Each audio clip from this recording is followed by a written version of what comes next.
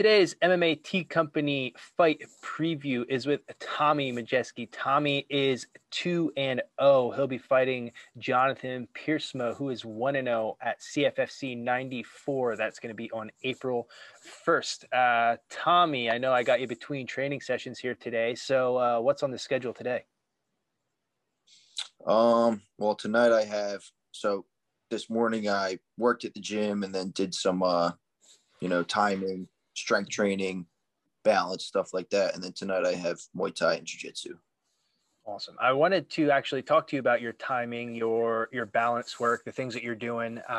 Anybody who follows you on social sees that you're posting stuff, in your living room, doing some balance work, practicing kicks, working with, tennis balls, different apparatuses.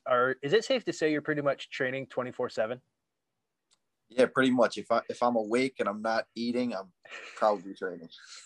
And where did you come up with the different things you do? I don't want to call them like side training or, but the things you do between actual training sessions at the gym, whether it's that balance work or, your visualizations or things like that.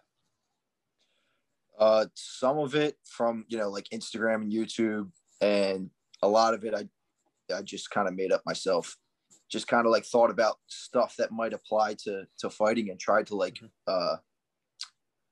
work that on its own, Absolutely. And how have you seen that kind of influence your actual training session since you started doing it?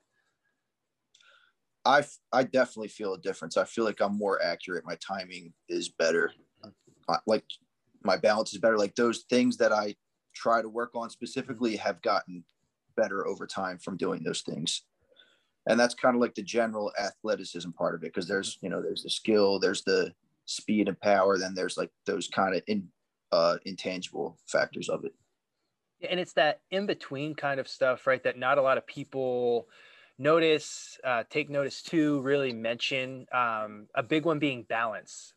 Like you could tell when a guy has good balance when you literally can't knock him off his base, can't sweep him, really hard to take him down, but you can't really see that when you're watching a fight. So talk a little bit about how important balance is just in, those grappling transitions and striking and in fighting in general. Yeah, I think that you mentioned it. It's always harder to sweep a guy who has a good base, like somebody who maybe wrestled for years or has been doing jiu-jitsu for years. You can sometimes feel it. They feel almost like a strength, but it's more like they're anchored to the ground. You try certain sweeps that work on most people and it won't work on them. And same thing with striking. Like some guys might throw themselves off balance when they throw certain strikes, or they're leaning too far forward or too far back. So I believe that you're more powerful, you're more efficient, but you're also harder to hurt when you're balanced because your head is over your center of gravity.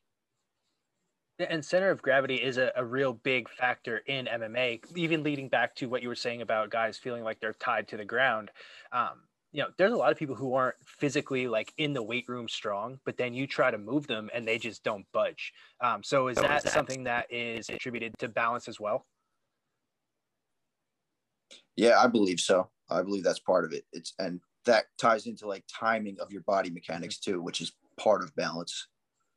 So like you see that the balance ball exercise I do on Instagram, like that's one of those kind of movements, like being able to time your body mechanics, put your weight in the right spot at the right time to have a good base.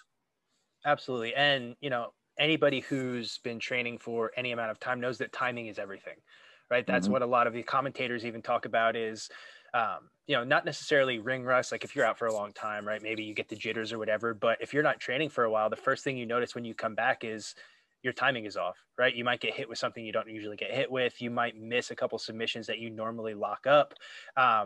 So going into this fight, how are you feeling timing wise? Better than ever. I mean, I've been doing a lot of those kind of in between, like those intangible factors, the timing, the balance, the stuff like that. So I feel better than ever.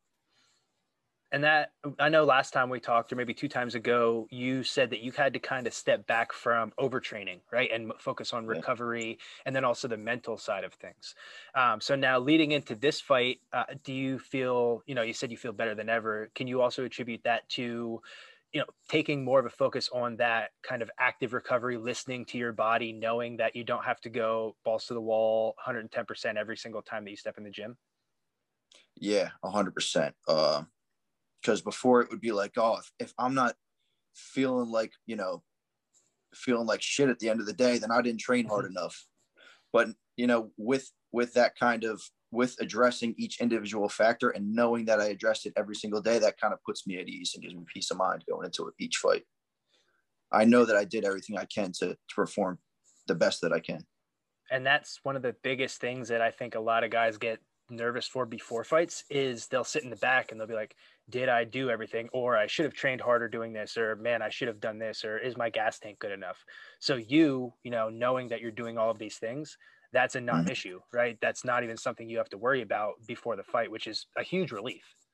Yeah. My ultimate goal for every training camp is obviously winning, but mostly to go in there and just be like, fuck it. I did everything that I can. So whatever happens, happens. Let's see what happens.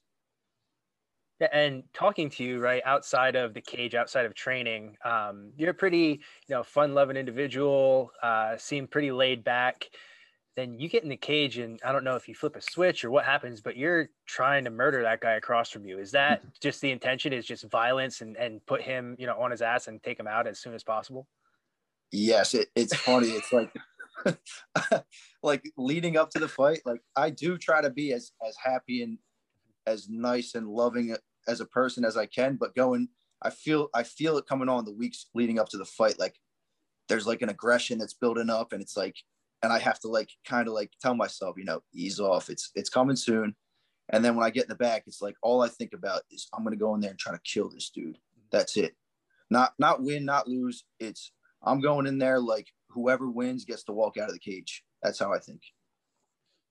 And it's an interesting mentality to me, because the way that you train is you train not with, I mean, you may, when you're in the training room, right, train with a little violence or know that it has to be there. But for the most part, you're training like this is a sport. You're doing all of the things that, high level athletes do for their sport.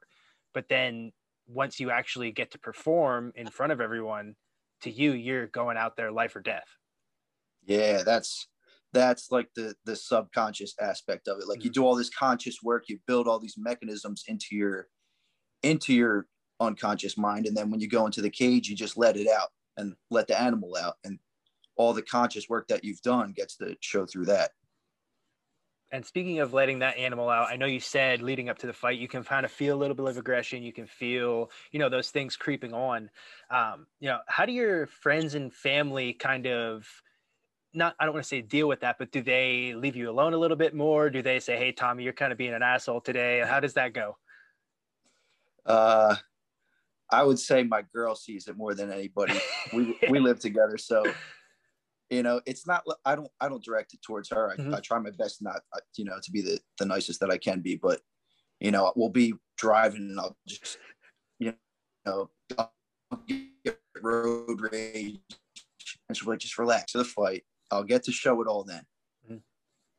Yeah, and speaking of showing it all, right? We're just a couple days out, really. And you're fighting somebody who is also undefeated as a pro. You're climbing the ranks. You're 2-0 here. I know we don't like to talk about exactly what's going to happen in the fight. Don't want to give any secrets or details away. But tell me, why Jonathan? Was he just the guy that said I'll fight against Tommy? And how do you see this fight going?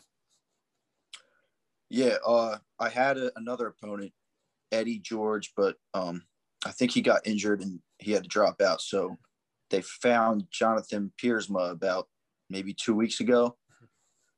He seems to be really into wrestling and grappling. Mm-hmm. So the game plan is, kind of the same as always: get in his face, throw hard, but I plan on maintaining my range and punishing him when he shoots. Awesome. We're looking forward to it. We'll be watching on the stream on Fight Pass. Before I let you go, just want to, kick it to you like we normally do. Give any shout outs, anybody that's been helping you along the way for this camp. I know you're excited to get back in the cage. Yeah.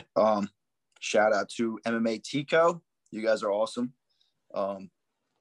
Webb Fitness and MMA, Jonathan Webb, Phil Maldonado, Alan Otto, John Marcella, one of my pad holders, John Marquez, the EFC, Daniel Gracie, and all my training partners, my family, my mom, my sisters, and my girl, most of all. Awesome, Tommy. We're looking forward to seeing you. That's going to be on April 1st, CFFC 94. Looking to make it 3-0.